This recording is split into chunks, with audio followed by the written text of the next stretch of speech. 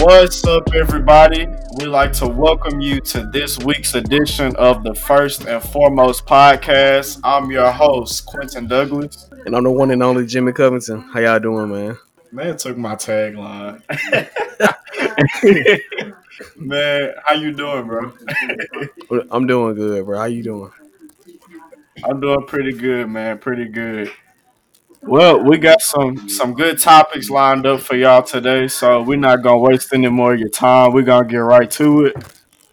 So starting off, Dak has been in contract negotiations with the Cowboys for I think about 16 months now. His most recent offer from them was for 5 years, $175 million. Jimmy, what are your thoughts? And should the Cowboys move on?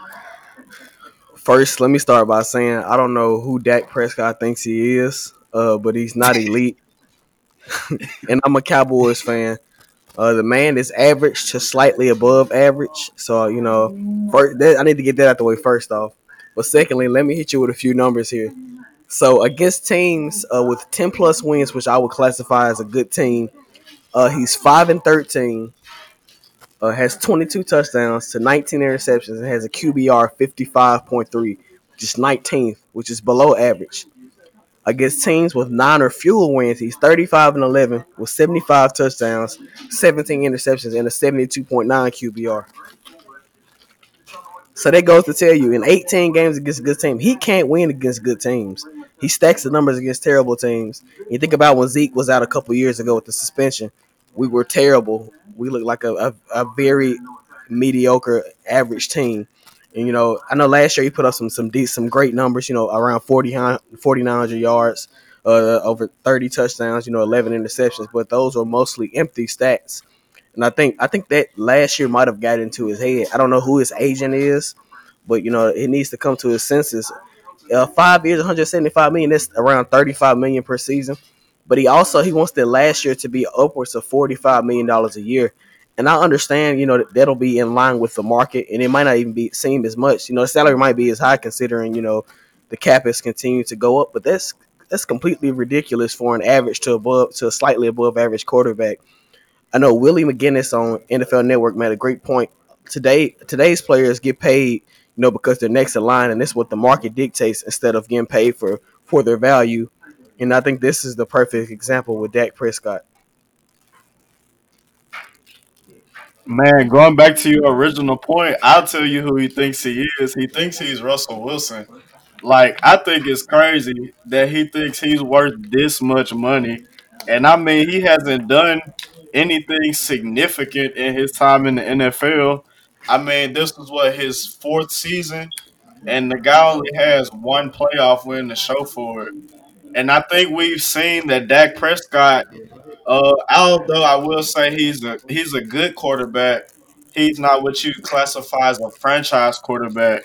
Like you mentioned with the suspension of Zeke, and I'll add in like the deterioration of the O line. Uh, when those things haven't been in place for Dak, he has a tendency to crumble under the bright lights. And I know you mentioned as well, his record against winning teams. He consistently shows in big games that he's not that franchise quarterback that'll elevate a team's play. Not to mention, he has the privilege of playing in the division with two bottom feeder franchises in the New York Giants and the Washington Redskins. So that also, kind of boosts his record a little bit.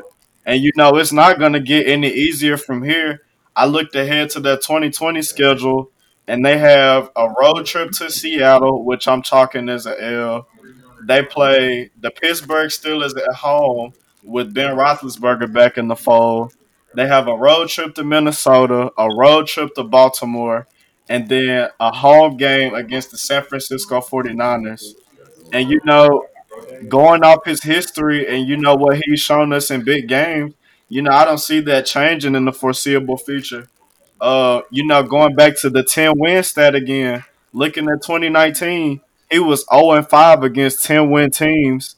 And that's really highlighted considering the fact that the Cowboys only lost their division by one game to the Philadelphia Eagles. Like literally, all he had to do was win one of those games, and it could have been a different outcome. And looking at it from a business perspective, there's the thing going where quarterbacks who take up 15 or more percent of their team's salary, their teams, typically don't succeed and win championships. I think I looked at it. The only quarterback that took up that much of their team's salary and even made it to a Super Bowl was Matt Ryan in 2016, and they lost to the Patriots. So just going off his history of what he's shown, and looking at it from a financial perspective, not to mention if COVID doesn't clear up anytime soon, we could see a significant decrease in the salary cap. So taking all that into account, if they can't find common ground, I think we could see Andy Dalton starting week one for the Dallas Cowboys. And you made some interesting points, and I want to go to the point where you made about the 15% thing with the cap. And you're right. Matt Ryan was the only one to lead the team to the Super Bowl. But of those 9 guys, 6 of those 9 have been to a Super Bowl, and 5 of those 9 guys has won a Super Bowl. So I understand if you're commanding that type of money, you need to at least have been to an AFC Championship game or NFC Championship game, or at least have been to a Super Bowl. He hasn't even gotten out of the division around it. You're trying to command that type of money. I understand he outperformed his draft position. He's arguably the best quarterback in that class, And if you're gonna make an argument, the only argument would be Carson Wentz that's better than him statistically. So and like you said, COVID-19 could drastically affect the cap. And considering the Cowboys' cap situation, they only have around $5 million of cap space left this year, and they've already allocated 80% of their cap for next year. So if COVID-19 drastically reduces the cap, the Cowboys could be in some serious trouble going forward next year. And I was looking at the structure of the contract. If he wanted to get paid $45 million over there last year, so the first year his salary would have to be around $25 million. In the next 3 years, will have to be around 35 in order for that last year to be over 45. And and at that time, I think Dak Prescott will be around 30, 31 when he would hit the market again. And I think that would set him up nicely, considering you know taking into account how the next 5 years goes. But for the Cowboys, that's a terrible deal, And I think it's around 106, $107 million guaranteed. But it kind of puts them in a weird spot because do you want to after this season, do you want to let Dak Prescott walk and get nothing out of him if contract negotiations can't be resolved, or do you try to trade him at some point, and let Andy Dalton run the ship? And Andy Dalton contributed to the failure of the Cincinnati Bengals this year. So I mean, if he's the starter, hopefully we can work some magic and tank for Trevor Lawrence. Y'all ain't gonna be that bad. I don't know, man. But man, I think you have to. I'll go ahead. Andy Dalton was pretty bad last year, so if he is the starter and Dak Prescott's not gonna play, well, I'm gonna hope he keeps that same energy. You know what I'm saying? Because I don't want to be in purgatory, drafting about 15 or 16, where all the elite quarterback prospects are gone. Nah. If we're not gonna have Dak Prescott, then we need to be terrible. Well, to Andy Dalton's credit, I will say the Bengals roster was pretty bad last year, and they, battled some injuries. But I think you also have to blame the Cowboys a bit for putting themselves in this situation too, because just looking at what they've done financially, uh, Amari Cooper, in my opinion, is not a top 10 receiver in the league. But they just, I think he's what, like the third highest, if not the highest paid receiver in the league now. Um, that look at all the money they've dished out to the O line. Look at that big contract they gave to Zeke. Look at the big contract they gave to Demarcus Lawrence. So I think from Dak's perspective, once again looking at how they pay all these other guys, and they're giving them like top five, top three type money at their positions, and those guys you could make the argument that they're overpaid. So he's like, hey, why can't I get my bag too?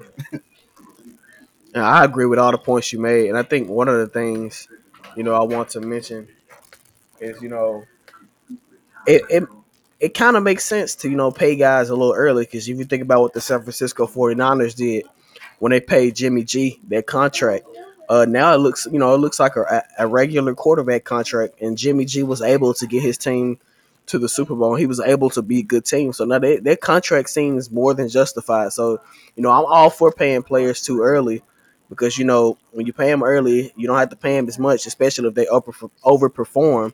And then there you go, you having to pay them, top of the line versus a little bit under top of the line. So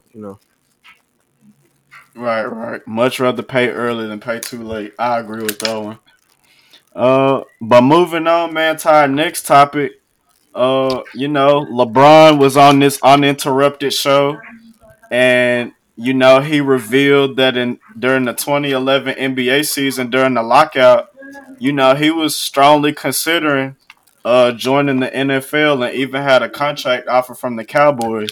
So, Jimmy, do you think he would have been as successful in the NFL as he is in basketball?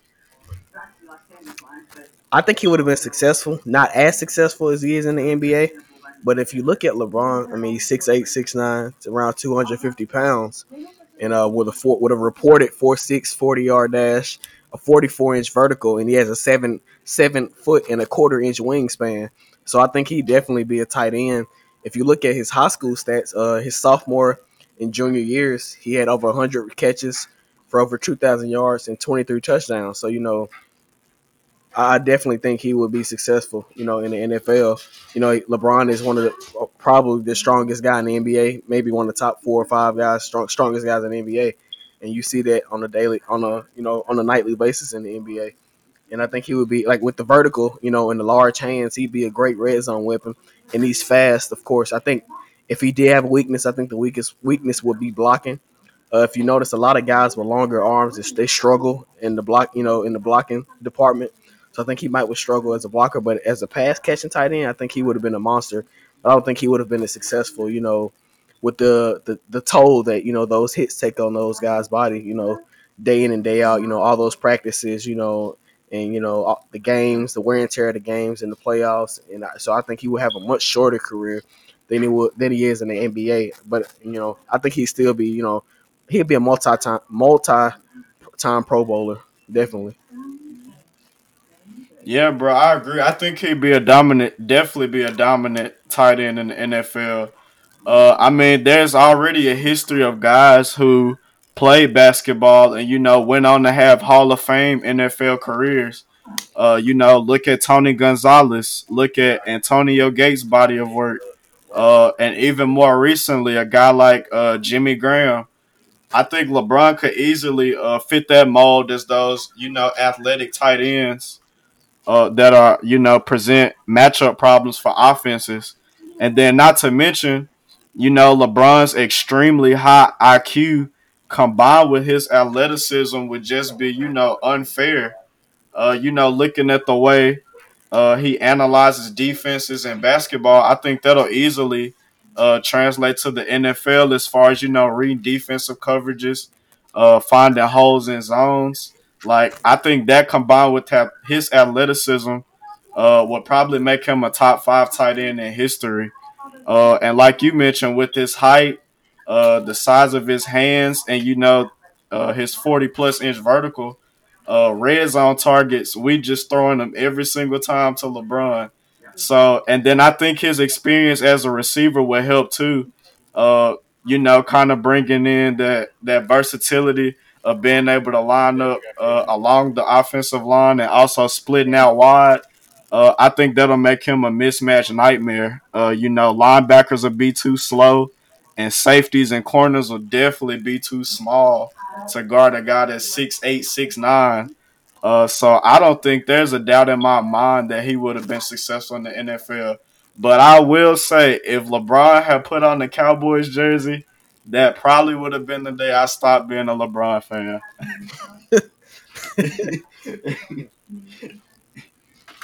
Out of all teams, the Cowboys, which I can barely Well, live with the fact that he's a Cowboys fan, but he's not I, w- obnoxious like the rest of them. I was just about to mention he is a Cowboys fan, so that would have been nice to see. But That'll be one of the biggest what ifs ever, man, for sure. definitely, definitely. All right, man. So moving on to another NBA topic involving another star player. Reports came out last week that the Brooklyn Nets have shown interest in trading for Washington Wizards guard Bradley Beal.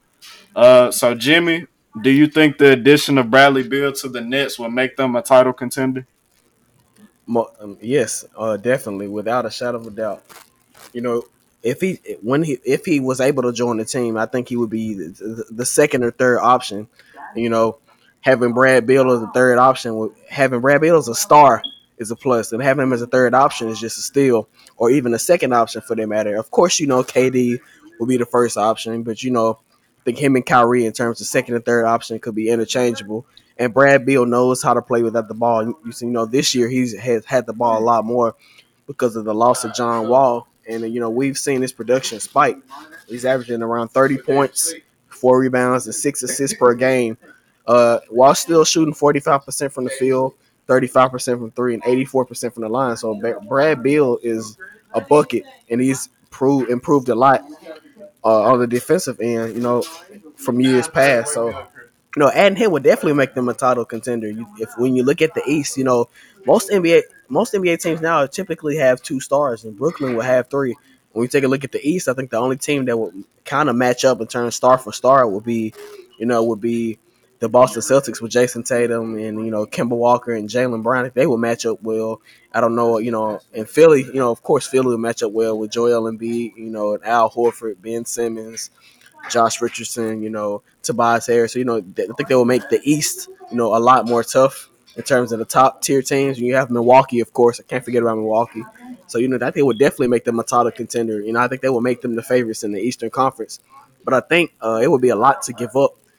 It will have to be a package centered around, Spencer Dinwiddie and Karis LeVert and probably Jared Allen and some picks. So, I would be anxious to see, what they would use, what Washington would command for Brad Beal, a player of his caliber. I think it's worth mentioning that Brad Beal in October of 2019, Brad Beal did sign a 2-year extension, upwards of $72 million. So he signed a contract all the way through 2022 and 2023. He has a player option. So that goes to show with the cap, and Kevin Durant getting big money and Kyrie Irving getting big money. How would they fill out the rest of the roster losing Dinwiddie and LeVert and possibly like Jared Allen? Yeah, man, I really agree with you on this one too. Like you said, they instantly be my favorites to come out of the Eastern Conference. Now, I will say I don't think they win the championship. I don't think they have the depth after making that trade to hang with teams like the Lakers or the Clippers that come out of the West. But along with you, I'm a big Bradley Beal fan. This season he went off, averaging 30, like you said, 6 assists, knocking down three pointers a game. I think he fit well with Kyrie and KD. He's already shown an ability to play without the ball in his hands.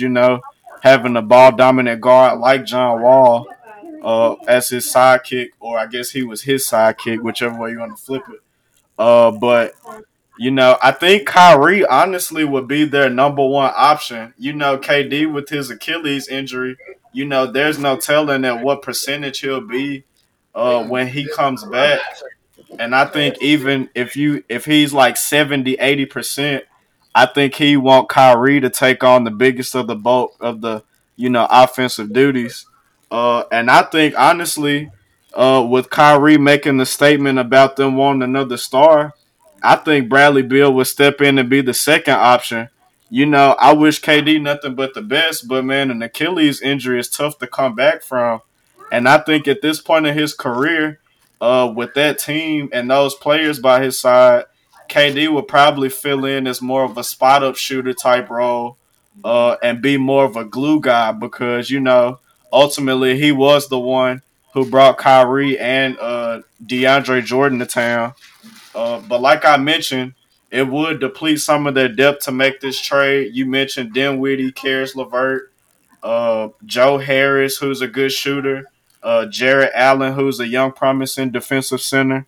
They have to give up some combination of those players, along with maybe one or two first round draft picks in order to get Bradley Beal. But actually, looking at his contract, Bradley Beal, even with the extension, is only making 28 million a year. And to be honest, looking at the way the cap's inflating, I think that's a bargain. Easily trading like Dinwiddie, who I think is getting paid around like 11 million, and I think Levert's making like 16 million.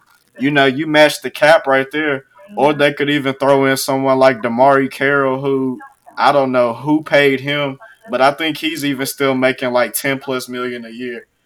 So throwing in some guys like that to match that cap, I think that'll be pretty reasonable. But like you said, it'll be all about how they fill out the rest of their bench. That'll determine how good of a team they'll be. But like you said, I think they'll be the favorites. Boston with Jason Tatum, Jalen Brown, and Kimba would definitely probably be their biggest competition. I agree with all the points you made. Like I said, I think, like I said, filling out the roster will probably be the biggest issue. I think that's always a big issue when you have multiple stars, more than two or more stars with big salaries. It's kind of hard to fill out the rest of the roster, in terms of quality talent. And I think that would be the biggest issue. But I don't think they would, I don't think they would win an NBA championship. I think they'd be, like I said, the top contender coming out of the Eastern Conference because you still would have to contend with LA or the Clippers or whoever comes out of the Western Conference, who's always going to be tough. So, like I said, I had them coming out of the East for sure. No doubt, no doubt. All right, man. So transitioning from the NBA, I guess, to a bit of a COVID-19 topic. Uh, with the NBA, the NBA has announced that practice facilities have begun reopening, and cities are being considered for finishing out the season. According to Bucks co-owner, he said that the hosting sites will probably be Las Vegas for the Western Conference and Orlando for the Eastern Conference. So, Jimmy, what are your thoughts on this, and how likely will the NBA finish out the season? I think with the way governors are lifting restrictions, people are starting to move on with their lives. Even though it's a big risk, I think the playoffs will happen this year. I was listening. I was doing some research, and the NBA chief communications officer Mike Bass essentially he said the NBA was in conversation with Disney, the ESPN Worldwide Sports Complex in Florida, and they were supposed to be used as a single site for as an NBA campus for games, practices, and even housing. The ESPN campus is 255 acres. It's roughly 40 square miles and nearly 24,000 hotel rooms. So I think it would be big enough to house the NBA players, but I don't think you would want to have those guys all in one area. Considering how easily COVID-19 transmits when it's a bunch of people in one area. But I think health is the biggest question, of course, going forward. And I think I read a report according to Zach Lowe. They're expecting the league office will issue general guidelines around June 1st that will allow teams to start recalling players as the first step towards starting the season, continue with the season. And I think the way to go about it would be to modify the regular season schedule, maybe cut down on the games so you can get to the playoffs sooner. I think as long as as the playoffs start, by late June, early July, I think you'll be okay. Finishing by early September would be ideal because you don't want to bleed into the NFL season, considering the NFL rules all when it comes to TV ratings, and I think pushing the start of next season back to maybe Christmas will probably be ideal too. I think that's something that should have been considered, just for other regular seasons anyway, just for the regular season anyway. But I think one of the issues, is the mass testing and how would this sit with the public? Because according to Woj, they would need approximately around 15,000 tests, and you have to cut the number of personnel that you bring in, of course. So how is the public gonna react to mass testing? For NBA players when it's people that actually need in this country. It's a deficit in testing, and there's people who actually need these tests. Giving them to NBA players just because what I'm saying, just to Right. continue a season when lives are more important. And things are they're more the lives of the citizens are more important than sports. So I think that would be one of the issues. And I was reading, looking at an article on ESPN. It said they could play like 8 games per day and on like 2 or 3 courts. and they could finish the regular season in approximately 33 days, and possibly the regular season in like 60 days. So I think that would be a solid plan. Having multiple teams play at one time, on two different courts, because there's not going to be any fans anyway, so it's going to be a little awkward. So I think it would be like have like an AAU feel, or like like those private runs they have in the summer. It'll be like that type of feel. Honestly, for me, the fans aren't really one of the things that makes me want to watch the sport anyway. I love the sport in its purest form. So any form of basketball, I'm cool with it, whether it be practice or scrimmages or something like that, or just the summer workouts they have in LA and New York. So whatever they decide to do, I'm cool with it. But I think we will have an NBA playoffs. Yeah, bro. I think I say at this point it's a 90% chance that the season finishes out. Like you said, the league is planning to have something in place to implement by June 1st for players to be able to return. But I think GMs voted in a poll this week on the remaining format of the season. There were play-in games. About the regular season scrimmages, things of that nature. Uh, I think at this point, if they were to return, like I think it should only be like not all 30 teams, but like maybe top 20 teams, something like that. I think that they should run some scrimmages to, get the players back in game shape. I think right after that they should have a play in tournament for the teams that are, 7 through 10 in each conference. And I think from there, I think honestly this is a perfect time for the league to experiment with the possible 16 seed playoffs.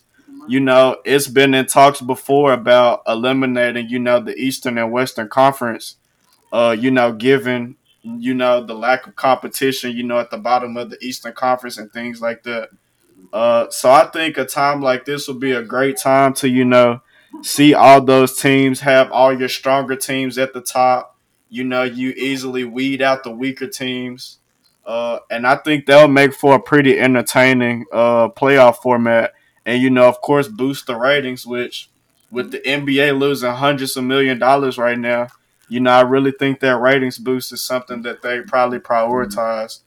I think my biggest, question mark at this point is, if one or a handful of players were to contract COVID-19, while in this quote unquote bubble, what do they do from that point on? Like, all it takes is probably that one person, and the season's just gone like that again. So I think all that's being taken into consideration with these plans that they're making. And like you said, the public taking issue with these guys, having access to those, tests. But, I think ultimately that's just a part of the business, once again, like the NBA is these guys' jobs. So, I mean, ultimately, it's their jobs, providing these health benefits for them. So I don't think the public can really be mad at that. It's not like it's a government issue, initiative. So I think for sure it'll be interesting to see how it plays out. But right now, I think I'm in favor of a 16 seed playoffs, 1 through 16. Like you brought up the mention about the testing thing, the mass testing, and with that, you know, it's if it's one thing that that COVID-19 is showing us is that money is the big thing. And I think the NBA is more than capable of paying some company or whoever to produce a large amount of tests necessary for the season to continue. But I do have questions of like what would they do? Like you said, if one of the guys got contracted COVID-19, how would they go about that? And I'm pretty sure with the amount of time we've been dealing with this, and talking to health experts, I'm pretty sure they would immediately be put in self isolation, and I think guys would immediately be tested, and and they go from there. But I don't think they would stop the season again, just abruptly like they did before. Because I think at this point, I think people are pretty much saying if you catch it, you're gonna catch it at this point. Which I don't kind of agree with that. I feel like we should still be taking the proper precautions and staying home instead of going out. But it remains to be seen. I definitely want to see some NBA basketball. I'm pretty sure you do too. I'm pretty sure all sports fans want to see some NBA No basketball. doubt, So, bro. so I'm all for it. No doubt, no doubt. I agree with you 100%, man. All right, so moving on to our last topic of this episode. The SEC announced that football players can return to campus for voluntary workouts on June the 8th. Jimmy, what are your thoughts? I figured it was only a matter of time. Like I said, a lot of states have been lifting restrictions. If people have been going on about their lives, especially in the South, I've seen Atlanta, how people have acted in Atlanta. I've seen people in Memphis. The state of Tennessee. Texas. People have, with Texas and the people have. I've seen those people out. So all over the country, people are starting to continue on with their lives. I guess they're not really concerned anymore. But number one concern, of course, is safety of the players. And I know I went to the SEC website and it said it's supposed to start like a 3-stage process, screening process. So first off, before the students arrived on campus, they would test them within 72 hours of arriving on campus, and then they would be screened on a daily basis, of course.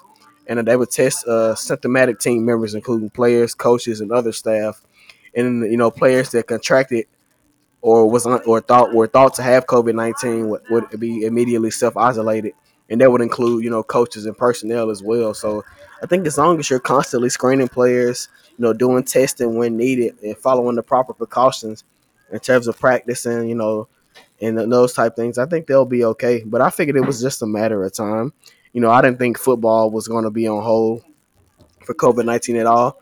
The only sports season I thought was completely in jeopardy was the NBA season. I didn't never think college football was going to ever be in jeopardy, or the NFL season for that matter. I think games are going to be played. You know, unless a second wave hits us within the next few months, I think games will be played as normal. I think we'll have a full season.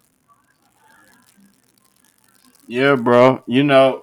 With colleges, they had already started announcing that classes would be returning this fall.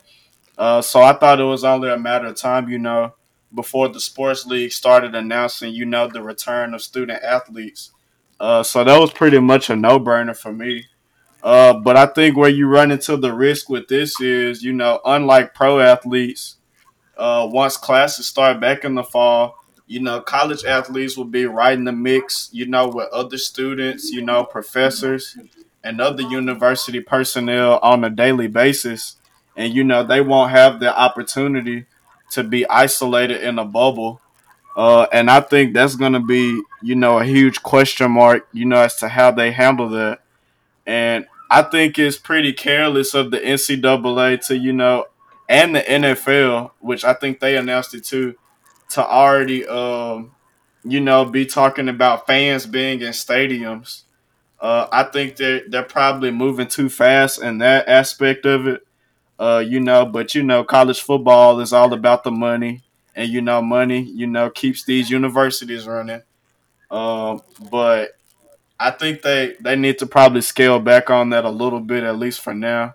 But with or without fans, I think the NCAA season is definitely moving on. Um, and I'm excited. College football is probably my second favorite sport to watch behind the NBA, or I take that back, behind the NBA and college basketball. Um, but like I said, I think this was pretty much a no burner from the start. Like you mentioned, I think the irresponsible thing would be to have fans in the stands. I think that would be completely irresponsible, and I think it would be reckless. And I don't advise that, for any league, for right now until we can get this thing under control. And I think they'll put a lot of lives at stake. Even the players' lives at stake, and you definitely don't want that. You don't want anybody's life at stake. And like I said, fans in the stand would be basically stupid, to be completely honest with you. I don't, like I said, football is a lot different when it comes to a crowd, but still, at the end of the day, I just care about seeing the game. I enjoy watching, those joint practices, the NFL does. I enjoy watching, spring games and, scrimmages. So, seeing football without fans wouldn't be anything new for me. And like I said, I don't watch it for the fans. That's not part of my enjoyment. My enjoyment is purely the game of football. No doubt. I enjoy every second of sports too, as long as it's not compromising the health of the athletes that are participating in it. Well, did you have anything else to add today, Jimmy? No sir, no sir. All right, well, that'll wrap it up. Episode 12 of the First and Foremost podcast. We appreciate y'all for continuing to support us. Remember to subscribe on Apple Podcasts, follow us on Spotify. We got Instagram, Facebook. What am I missing? Twitter. And just keep pouring out the support. We appreciate it. Checking out, I am the one and only Quentin Douglas. And I'm the great Jimmy Covington. Thank y'all. Thank y'all. Until next time, we out.